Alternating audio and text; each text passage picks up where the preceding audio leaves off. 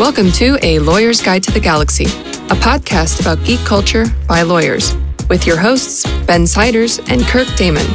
Today's episode is sponsored by the Vice City Psychic Hotline. We helped you in your past life, and we can help you in this one.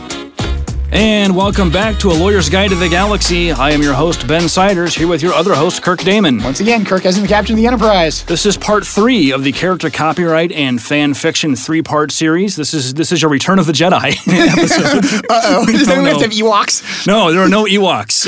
None at all. So we're going to continue our discussion about character copyright, and we're going to get into a little bit on universe copyright, which is sort of a newer concept that's sneaking into the law here. I'm not sure it's even truly sneaking in as universe copyright. I think it's something that's sneaking in as character copyright. I use universe copyright, and for those of you who may have missed prior episodes, I actually wrote a law review article at one point in time and actually gave a presentation in conjunction with universe copyright. So that's a little bit why we talk about it and sort of why I talk about it. I'm not sure I can claim any credit with that term becoming popular in any way, shape, or form. Well, it's an interesting concept because it kind of piggybacks off of the character copyright concept, which says you can't just make new stuff with other people's characters if they're still copyrighted. Yep. But why can't you just set something in somebody else's universe, which is what a lot of fans want to do. So we're going to get into that. But today we're going to do something a little different from most of our episodes. We usually have sort of a general outline of what we want to talk about, and we start off on that path and then quickly get sidetracked and rarely come back to what we originally planned to talk about. But today we're going to go through a set of specific cases that really run the gamut from the 30s up until last year. And talk about how these things have actually played out in real cases, which is probably your best indication of how how these concepts will play out in practice if you were to go do one of these things. So our first case, Kirk, is Nichols versus Universal. This is a 1930s case from the Second Circuit. That's the East Coast in New York. And there's a companion case that comes up later called Warner Brothers versus Columbia. And both of these cases are talking about the character copyright concept, but they articulate 2 different ways for courts to look at it. Yep. So the first one in Nichols involved a play, and I don't remember what the specifics of the play were, but it was basically somebody had written a play about, star-crossed lovers, basically. Yep. It's not Romeo and Juliet, but a play that was like Romeo and Juliet that involved racial strife between Irish and Jewish immigrant families in America. Yep. And again, 1930s, we're in that context. And then somebody else wrote a play that was the same basic concept. A sued B, litigation shenanigans ensued, and one of the most famous judges in the history of American law, Judge Learned Hand, also one of the great writers in American law. Yeah, I believe the Universal was actually a movie, is actually the piece that was actually asserted against them. Yeah, that may have been what it was. I want to say it might be a West Side Story, but I'm not certain that's correct. That could be, because it's also Romeo and Juliet again. Well, Learned Hand, we don't read quotes very often. I'm going to read this one because I just love the way he writes. He says, "The less developed the characters, the less they can be copyrighted. That is the penalty an author must bear for marking them too indistinctly. While we are as aware as anyone that the line, wherever it is drawn, will seem arbitrary, that is no excuse for not drawing it. We have no question on which side of the line this case falls. A comedy based upon conflicts between Irish and Jews, into which the marriage of their children enters, is no more susceptible of copyright than the outline of Romeo and Juliet." And that's, I think, exactly the comment we just made. It's the idea behind star-crossed lovers. One can trace back to Romeo and Juliet. One can probably trace it back before then. We're still making that movie. Yeah. Titanic. Yeah, we make the movie. I mean, we make the movie every year. There's a movie for Romeo and Juliet, effectively made every year. That's not called Romeo and Juliet. Every so often, they are called Romeo and Juliet. But I think if you looked at the most recent Romeo and Juliet movie that was made, it's not Shakespeare's play by any stretch of the imagination. It's a modern take on it. And what it's interesting when you sort of talk about the Learned Hand, because I think this is one of sort of the great quotes as to the history of character copyright. His comment is, and what I really like about it is, the less they develop the characters, the less they can be copyrighted. That's the penalty an author must bear for marking them too indistinctly. Basically, if you're a lazy writer, you get less copyright protection. There's also an argument that if you're a less skilled writer, and that's kind of an interesting statement of the better you are at writing your characters, the better you are as an author, the more entitled they are to copyright. There's a community, there's kind of a weird sort of feeling in there of we want to protect the arts that are better. Yeah. And that's a weird statement, but I think it has some superficial appeal. Like, yeah. Intuitively, I think, well, why not? Why would we not want to afford more rights to people who are better at their craft? Yep. Here's the problem: who gets to make that decision? Yeah, and is it going to be a jury? Yeah, and you kind of get into this thing, and like examples of ones where I think you get into it is you can see cases, and I don't think you have this one in here, but one of the ones, if any of you guys know the Aqua song "Barbie Girl," and the associations with that, Aqua was a sort of, I guess you'd say, sort of mediocre, not very well-known dance band from, I think, the 90s is when they were actually around. I remember it was the 90s. It was probably the late 90s. And they had a song called Barbie Girl, and there was some relation to that having to do with character copyright.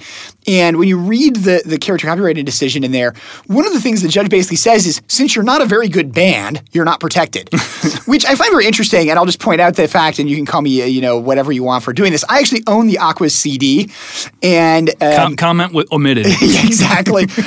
The fact of it is, they actually are a pretty decent dance band. Barbie Girl is probably not their best song. There's actually some more interesting stuff on the CD. But I'm not sure anybody else bought it or anybody else ever listens to it. It still plays on my iPod every so often. But it's one of those where you get into this in a few different cases where there's this idea of saying, because you're a famous artist, we'll protect you. Because you're not a famous artist, you won't. And we get back to follow the money.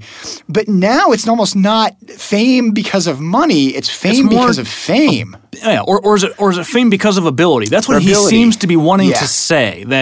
Or if you make an artistic choice to indistinctly mark, as he says, these characters, then maybe this is a comment about breadth more than anything. I don't want to afford too much copyright protection to something that's defined vaguely, because then you threaten to swallow up too much. And particularly in 1930, when your copyright duration was 14 years, this is a prescient decision, considering our last discussion about how now these copyrights last for centuries. Yeah, but now you get into, and I think it's going to sort of pick on, let's pick on artists for a little bit, and like some modern artists, where it's, hey, we're going to have you look at this picture, and then you look away at a white wall, and you see the reverse image of it. The picture's one color. So we look at that and say, what's the skill? Well, the skill is to show that to the user, except that's a standard scientific principle based upon how the human eye works. Yeah. So where do we really see the skill here? What is the most artistry? people would acknowledge that those are in many respects, and again, depending on what you think, I think in conjunction with, some of those are arguably great artworks. Yeah, there was one, last time I was in D.C., they had an American flag on the wall at the Smithsonian, one of the Smithsonians, it was all the wrong colors. But the idea was you stared at it for 60 seconds and turn around and there's a white wall behind you and you see the flag in the right colors. Yep. It's a really cool effect. Even if you know it's coming, it's a cool effect. But, that raises an interesting question about whether if you were to do that to something else that's a famous copyrighted work of art, can you just reverse the colors and do that? Yep. Yeah, and those kind of things. Actually, I just saw a guy we happened to be down at Silver Dollar City with the kids a little while ago. I think you can explain what Silver Dollar City is. An amusement park here in Missouri. If you haven't gone, it's actually a really good one. And it's in Branson? It's just outside Branson. And they have all sorts of very good roller coasters. I'm a bit of a roller coaster geek. So we go down there. The kids love them as well. If you're not familiar with Branson, it was described on The Simpsons as Las Vegas for Ned Flanders. Which is probably somewhat pretty accurate. Or said differently, a rated G version of Las Vegas. But Silver Dollar City is kind of cool amusement park. It's definitely an amusement park, but it's also combined with, they have a lot of artisans. They do a lot of shows as well. There's also a cave you can tour, which is actually what created Silver Dollar City. But one of the shows we saw was a guy who's sort of a comedian magician, and he does a presentation, and it's you look at a spinning wheel for 60 seconds, and then he tells you to look at his head, and depending on which way he spins the wheel, his head either shrinks or grows. Oh, that's cool. Which is just kind of cool, as to what it is. But you look at it and you say, that's a basic scientific principle, again, how the eye works. We look at these things like your idea of the American flag being reversed. It's playing off a basic principle of how the human eye works. Mm-hmm. Why do we look at this and say it's art? And I mean, there's obviously people who question whether or not modern art is art. But, assuming we acknowledge the fact that there is at least some artistic expression that goes into it, where does that line get drawn between art and scientific principle? When we're talking about you have to give it sufficient distinctness. Yep. And that's really what came out of this Nichols case is this articulation of the sufficiently distinct or sufficiently delineated test, which was what Judge Learned said, the better you paint this character, and I'm using paint in air quotes, the better you describe them or you articulate them, then the more likely that they are protectable. This is contrasted with the Warner Brothers case, which was, I think, a Ninth Circuit case. Yep. They used a different test called the story being told test. And they basically said, is the character and the story basically the same thing, or is the character just a vehicle for telling a story? That could have been any character, and this is the Maltese Falcon Sam Spade case we talked about. They found Sam Spade effectively a generic vehicle, that he was just a detective. There was nothing about him. He was just an archetype, and you could have substituted anybody else in. Of these two, both are still valid doctrines. I think we see courts gravitating towards the first test more so than the second. There is some argument that Warner Brothers effectively has been overruled in the fact that there's so many more courts are following the other tests. Yeah, and it's also the Warner Brothers case was the Ninth Circuit, and most of these cases now come out of the Ninth Circuit, whereas the Nichols test is the Second Circuit. But we now see Ninth Circuit courts still using both. So the Supreme Court. I think the point is the Supreme Court has not looked at this and said this is how you have to decide this. And I'm not sure they're going to, quite frankly. I think there's some real concern of how exactly do you say something sufficiently distinct or sort of well delineated. And I think it does bump into those problems where it's you suddenly look at it and say, if this person's famous, does that matter? If this person's been critically acclaimed, does that matter? And those are things we should not necessarily be looking at when we say something is a creative or an artistic endeavor, a creation of the mind. It's sort of like looking at it and saying you can't patent something which isn't valuable. Hundreds of people patent things that aren't valuable, which are still inventions, even if they have no commercial value. I mean, the infamous scuba gear for dogs. But it's one of those things where you look at it and say that has no commercial value. At the same time, is there something to be said for the fact that there is arguably a scientific creation there? Yes. Creating scuba gear for dogs is an interesting question. That's one of the harder things I've ever heard somebody attempt. Yeah, and so we kind of look at it and say, yes, is that entitled to a patent? The patent system has clearly said, yes, we don't care whether or not there's any commercial availability to it here. It's simply, is it new and novel? Yeah. Somebody got a patent for swinging sideways on a swing. Well, that's anticipated by prior art. Okay, so the next case we're going to talk about is a Salinger versus Colting. That is the Salinger you've heard of from Catcher in the Rye. That we were all forced to read or weren't allowed to read, depending on which school you went to. I've still never read that. I've never read it either, actually. I was never assigned, and I've never voluntarily read it. I probably should. Well, in any case, Kirk, I think you're familiar with this case, aren't you? Yep. All right, why don't you give us a rundown of it? Yeah, so basically it's relatively recently, and we're talking sort of early 2000s. Yeah. A totally unrelated author, I think he had no connection whatsoever to J.T. Salinger, wrote an unauthorized sequel to it. The sequel was called 60 Years Later, Coming Through the Rye. And basically focused on the same character. It was set 60 years later. It was written effectively 60 years later, and a lot of it was to sort of revisit the themes. I mean, again, I have not read Catcher in the Rye. I know the people who out there are serious English geeks and stuff like that are going to get all over me for it. But a lot of the reason that Catcher in the Rye is studied so sufficiently has nothing to do with it as an actual work of writing, but has to do with the fact of the types of stories and moral quandaries and questions it presents. And so the idea of now revisiting a lot of that same subject matter 60 years later, what does that mean? And obviously using the same characters for the same reasons. I think we could look at it and sort of say it's kind of like looking back and saying, what if we were to go back and take any other sort of great work of literature that investigated problems from the 1930s, from the 1940s, from anywhere in sort of American history, and now said, hey, let's revisit them a number of years later. We've talked a bit about it. Superheroes. Yeah. Captain America's relevance in today's day and age versus Captain America's post-World War II. The Watchmen being, concerns about Vietnam and in the 80s coming into concerns about today. Maybe that's another place where we've seen this type of thing coming through. Well, and the author in this case, he was sued, obviously, by Salinger. Well, Salinger's estate, actually. His estate, yeah. So he argued fair use, saying, I'm allowed to expand upon this work. But the only thing he really took was the character. That was it. That was it. Yeah. Everything else was wholly original. But the court didn't buy it. This is the Second Circuit again. Court didn't buy it, and they basically concluded that fair use should criticize, it should analyze, it should parody, it should serve one of the fair use purposes of education and that kind of thing, or criticism. Well, First Amendment type concerns, and that this wasn't that. This was more homage or just continuing the story. It was not meant to be some sort of commentary on the original work. It was just profiting off of the knowledge that the public has, the public's pre-existing knowledge of this work. And I think that's a real key thing. Is it's one of the things that sort of said in conjunction with this is it wasn't effectively critiquing the original work. In some sense, it was using the style of the original work and the characters of the original work to critique something else, which was the same something else that had been critiqued by the original work. And so that's the idea. I mean, one of the examples, and I think would be a great sort of, carry on as to where you could look at this type of thing, is imagine somebody taking George Orwell's 1984 and writing 2084. And basically taking the same characters, the same style, and setting it as, hey, here's what happens 100 years later, because 1984 is obviously didn't happen. Yeah. It is now dated as to what it is. Same with 2001. Same with, Terminator. We have all these events which occurred. Skynet did not become active on the day it was supposed to become active. But could we now look at that and say, hey, we should set it in the future? And we can look at that. And I think that's some of what we had in the Salinger case was that idea. But the court very purposely said it needs to critique the work. It's not the social critique the work may talk about. It's not even continuing what the critique is. And I think there's an interesting thing of the idea of now when we're talking about a work out there, I think the vast majority of authors, I think a huge number of people who make movies would say there is a social critique, there is a statement beyond what the movie story actually is. And what this has kind of said is you can't investigate the same question using the same characters. By changing the setting, by doing whatever it is, you really have to use a new character. And there's an intriguing component of that because it's the idea of saying there is some political commentary here, and maybe we'd said we can't do that. Well, that gets us to our next case, which is Suntrust versus Houghton Mifflin. I always think Dunder Mifflin when I see that. An 11th Circuit case from 2001. In this case, somebody made an unauthorized retelling of Gone with the Wind called The Wind Done Gone, told from the point of view of one of Scarlett O'Hara's slaves. And this was held to be a fair use because the shift in narrative perspective was used to criticize the original author's portrayal of race and race relations in the book. And so this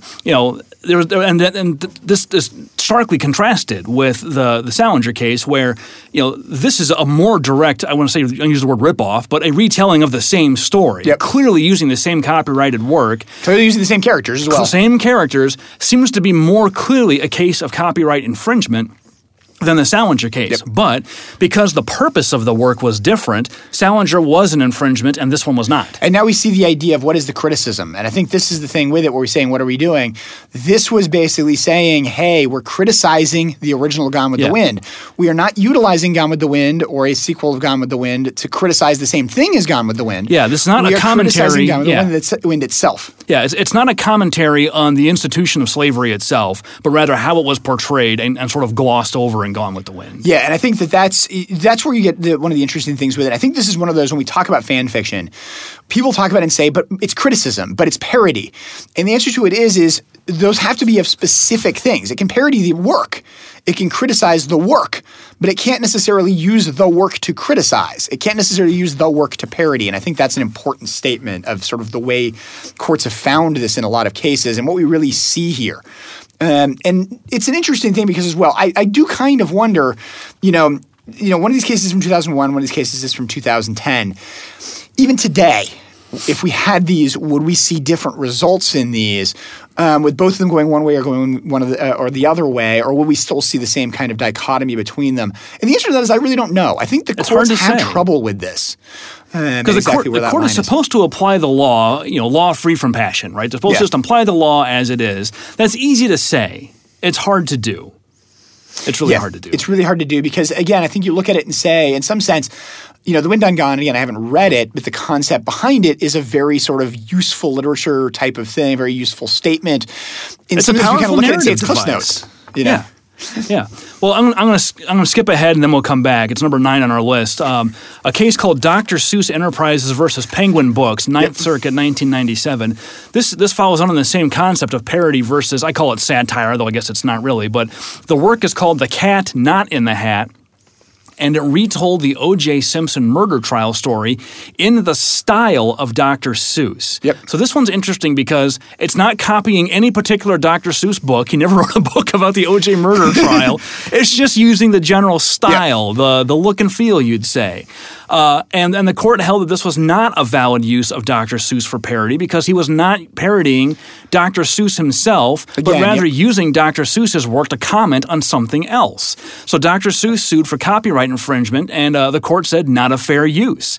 And I find this one fascinating because he didn't even copy. It's not like he took Fox and Socks and then, and then made a retelling of that. He just used the same style. This is, to me, 100% a trade dress issue, not copyright. And again, presumably he didn't say it was a Dr. Seuss book or anything along those lines, so we don't have a trademark case here now. Even Cat in the Hat, that's a title. That's not copyright or trademark. Yeah.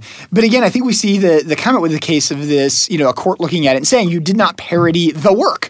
You're entitled to parody the work. You're entitled to criticize the work, but you're not entitled to sort of use it as a way to criticize something else. Interestingly, with this, we know Dr. Seuss wrote many of his own books as criticism. I mean, you need to read no further than the Lorax to know that. It's obvious. Yeah. He's commented. Star-bellied Sneetches. Yeah, Star-bellied Sneetches. I mean, Yertle the Turtle, which is recognized to be sort of, an argument for World War II. There's a lot of sort of things out there where you look at it and say, Dr. Seuss himself was doing political commentary. Wait a minute, why can we not continue that idea? Why can we not say that, hey, let's write this childish style, which is for political commentary on modern issues? And what is his writing style? To me, the characterizing aspect of it is I can't think of a word that rhymes, so I'm just going to make up a new one. Yes. He does do a lot of that, and I think that's sort of best is best discussed in Walk It in My Pocket. Yeah. Which is pretty much making up creatures to rhyme with things. Yep. But yeah, I think the problem you bump into is it not just rhyming? And anybody who's read any children's books knows that huge numbers of them utilize rhyming forms, utilize some form of poetic form, some of which use it much better than others. Anybody who has small children, by the way, if you want sort of a great book having to do with rhyming, I would highly recommend the book called Bubble Trouble, because it is an extremely complex rhyming scheme that the author sticks with very, very rigidly, and it really works. It's a lot of fun to read, actually.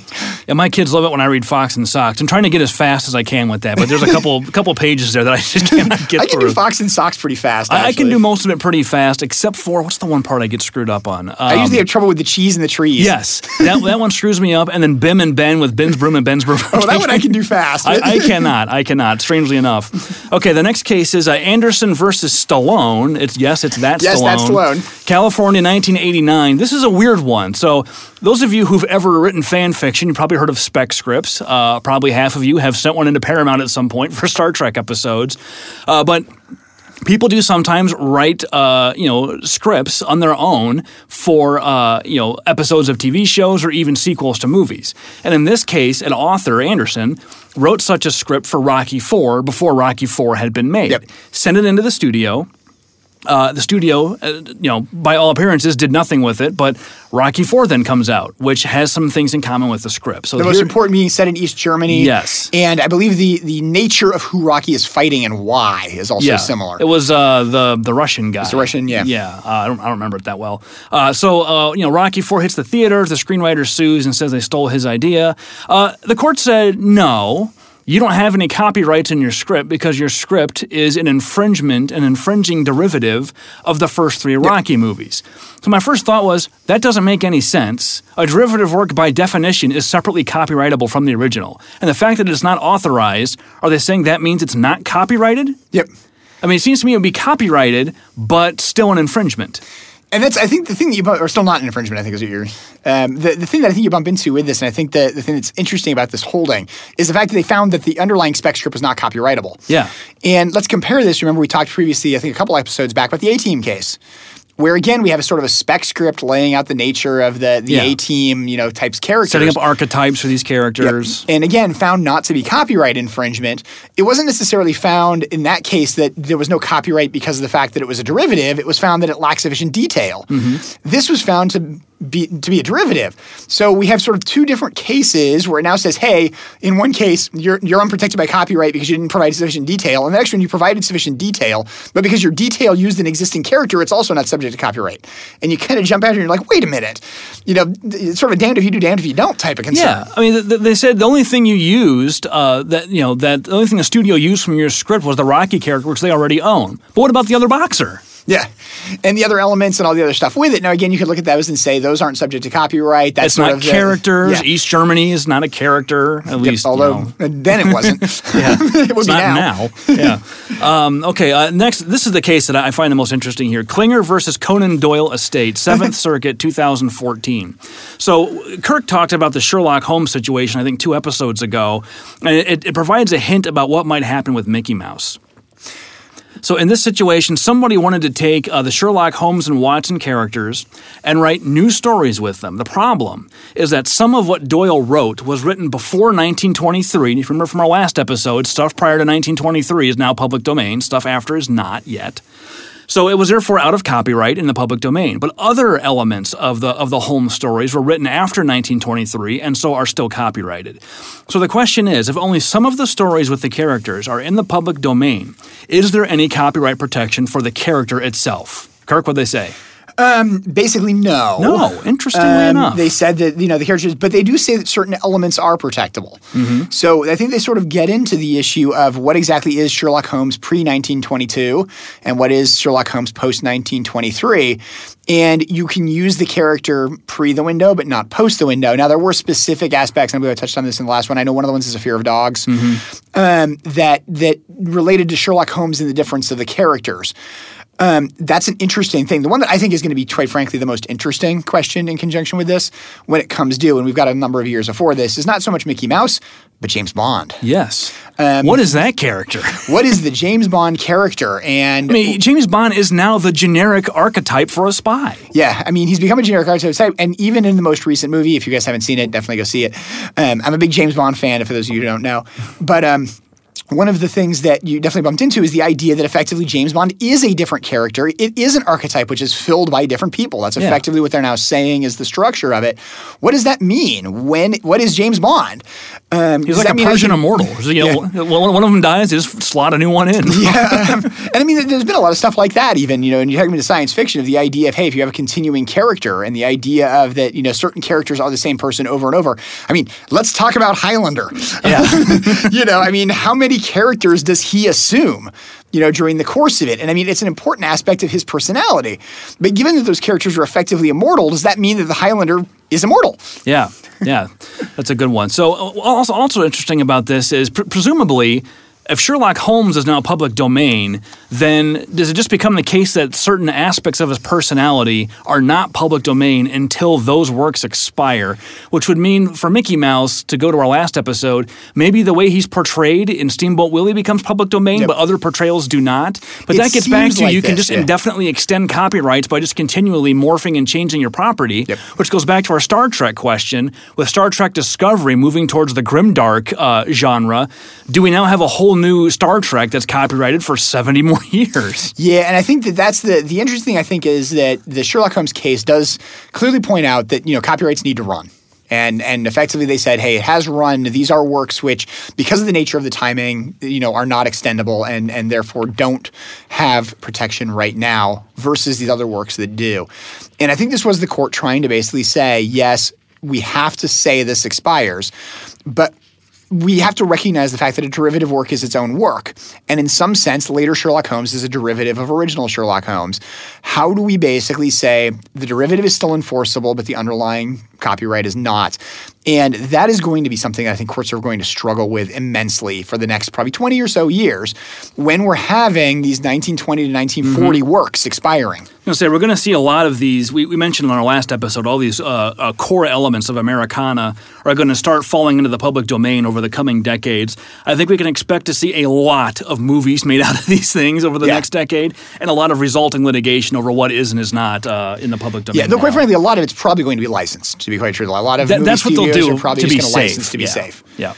Okay, so the next one, Southern District of New York, 2008, Warner Brothers versus RDR Books. I like this one too. A Harry Potter superfan basically made a website that was basically a comprehensive wiki or encyclopedia to the Harry Potter universe. It got crazy popular to the point where it was alleged that J.K. Rowling herself had used it to reference her own works.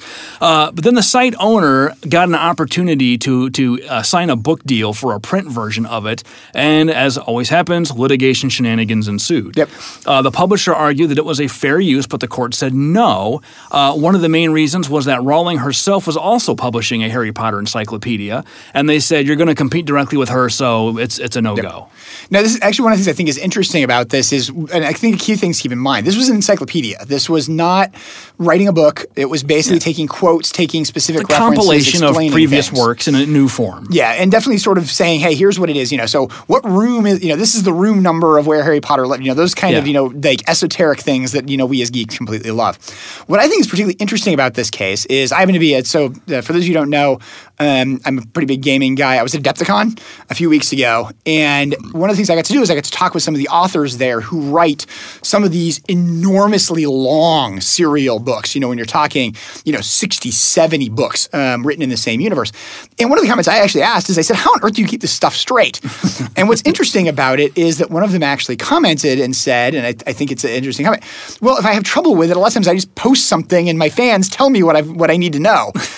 That's an interesting comment in light of this, where you basically got the question of, hey, this is a compilation as to what it is, but you have the argument, I think it's reasonably think that J.K. Rowling could very well sort of use this site herself to have referenced it. Why do we say you can't print this? But that's an interesting take on it. The second interesting take I have on this is there wasn't really any problem with it when it was a website. There was only really a problem with it when it was published. It went to print.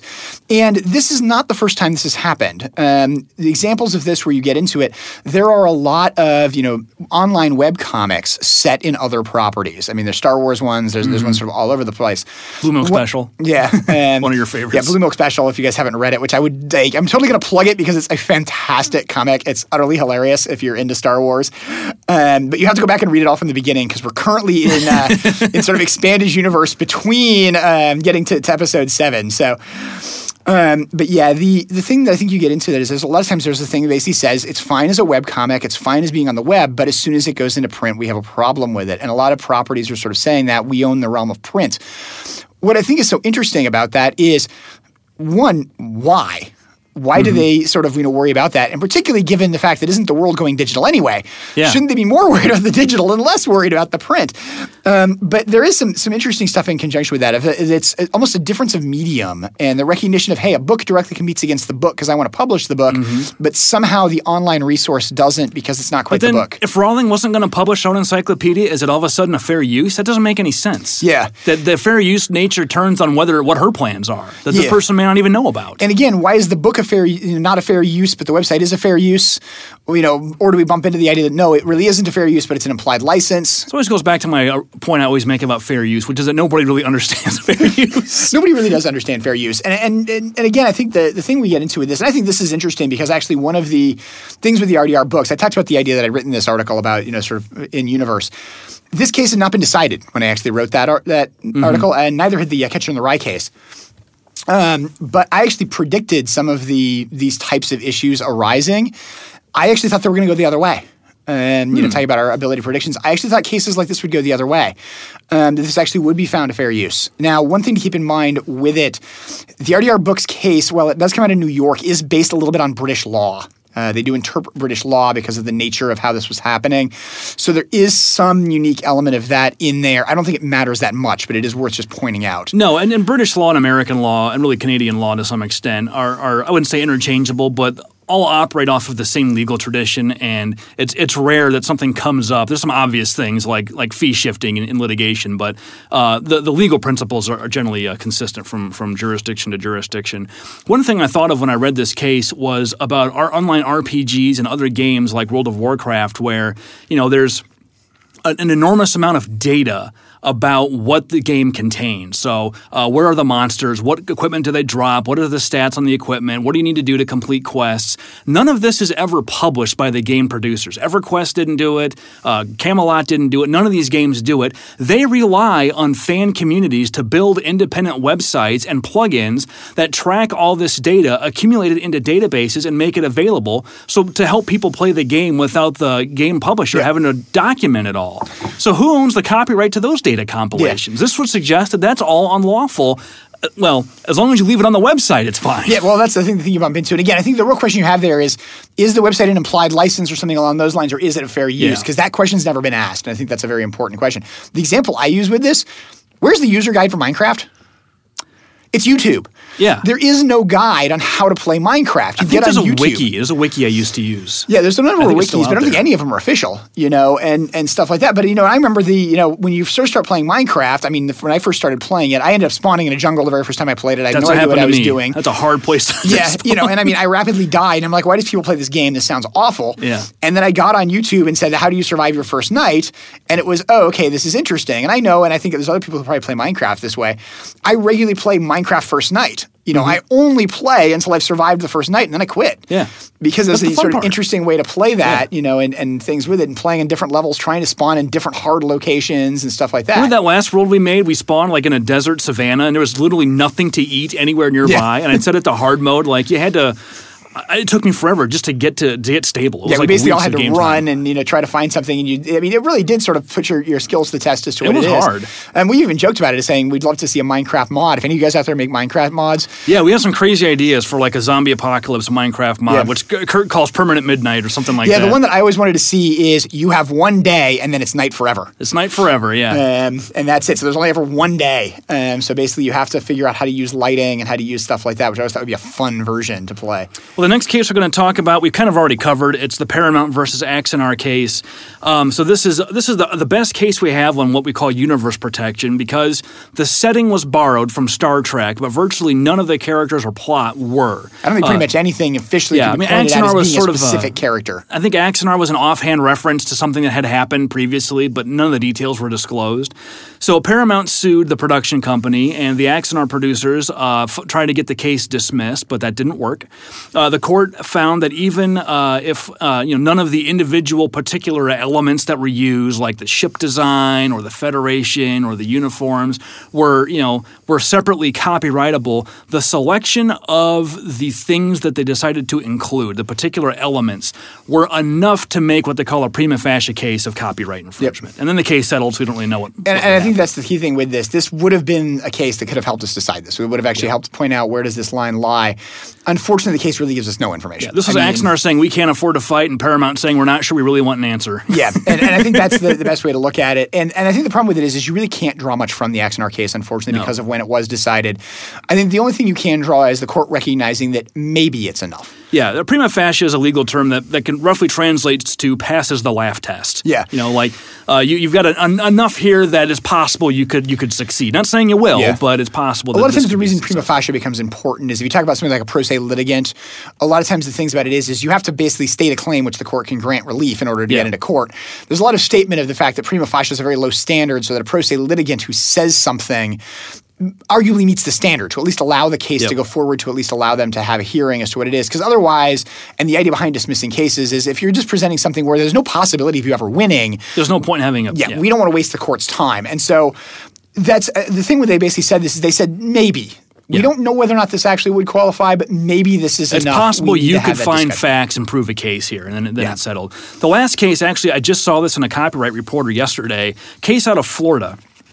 So if any of you remember Miss Cleo, the psychic from late night TV, I think this was in the 90s probably. Yeah, probably the 80s, maybe the late 80s, but yeah, definitely. So this was, those of you who are younger will not remember this, but there used to be something called a 1-900 number, which was a number you could call that would bill your credit card an obscene amount of money per minute. Like sometimes... It was the inverse of a 1-800. Instead of the person you call and getting the charges, you got the charges. Yeah, and the charges were significant, anywhere from a couple dollars a minute to $10 a minute. They could be set by the phone number owner. Set by the phone number owner, and these were everywhere. They were mostly used for satisfying the prurient interests. But Miss Cleo was a little bit different. It was a psychic TV network where this actress dressed up as this sort of a pan-Afro-Jamaican mystic with some sort of occult connections and voodoo connections, and claimed to be able to read minds. And you could call the 1-900 number and call in, and Miss Cleo would basically do a psychic cold reading. Yep.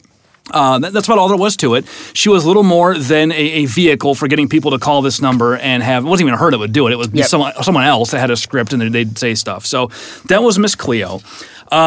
This character was allegedly ripped off by Take-Two for Grand Theft Auto in the form of a character named... Vice City, specifically. Or Vice City, yeah. Auntie Paulette, P-O-U-L-E-T, Poulet maybe. It's probably Cajun. Very similar character, animated obviously, but similar look, similar background, some connections to the voodoo, wore kind of these brightly colored clothes and turbans. A different name, but here's a key point. The voice actress for Auntie Poulet was the same gal that played Miss Cleo. Yeah. So the Psychic Network sued Take-Two over it, alleging copyright infringement of that character. Now, when this case came out, the commentary was along the lines of, this is absurd, this is ridiculous, the Psychic Friends character cannot possibly be copyrightable, it's nothing more than an advertising vehicle, it's less distinct than Lucky the Leprechaun from the box of cereal. Nevertheless, the case survived. I think summary judgment was the recent motion, which probably means it will settle now, but there's at least enough here to maintain the case, so I think this case is still going on. And the fact that summary judgment didn't get rid of it means, as a matter of law at least, Miss Cleo is potentially a copyrightable character. The interesting thing, I think, in this case is that it is not Miss Cleo. It's a character that has another name. Now, admittedly, it is the same actress. And you wonder if it would have been a different actress, would the case have come out differently? Because this kind of thing happens all the time where you have a transplant character that's just given a new name. And I think the other thing you bump into with this is when you talk about a 1-800 number, while definitely the actress was portrayed on TV and stuff like that, this was primarily a voice. Yeah. In some sense, Miss Cleo is primarily a voice. I think most people sort of recognized her voice. Obviously, this has the same voice, even though the character, looks somewhat similar. I haven't been able to compare the two to see exactly how similar they are and stuff like that. But one's, an actress dressed up. One is animated. Now, we do have some, precursors of animated characters. I mean, stuff having to do with Star Wars, with Indiana Jones, that kind of stuff has come out previously. But one of the things that I think is really interesting about this is the change in name. This is not clearly Miss Cleo. The other question with it is I haven't played Vice City. I'm actually not a big fan of Grand Theft Auto as a game. But one of those things I really wonder about is whether or not she's actually a mystic in Vice City or whether or not she just plays one. And that's a curiosity. If anybody out there happens to know, I'm curious as to, with Miss Pillay, whether she actually has psychic powers or not. Because that was a kind of interesting play off the character, because the character was obviously supposed to have psychic powers. But clearly didn't. I mean, I think, at least the Miss Cleo character didn't. You can say what you said about the psychics online or the on the 1-800 number. But, the obvious character being the advertising vehicle is not. So I think one of those things that really gets into this is how much do we look at it and say this is a characterization? How much has the character changed? And that's one of the things I'm curious about is it an advertising vehicle in both cases? Which may be a similarity, or is it actually portrayed that the character is real? I think you'd argue that the character in the video game is probably more distinct and more developed as part of a story and a plot, as opposed to just an actress in makeup pretending to be a voodoo witch doctor. Yeah, and one has to argue that a voodoo witch doctor is clearly an archetype. An archetype, a generic archetype. So. Okay, we have mail. Our first question is from Marcus J., who says, how much do you script out and how do you rehearse? I think he's asking about our podcast preparation.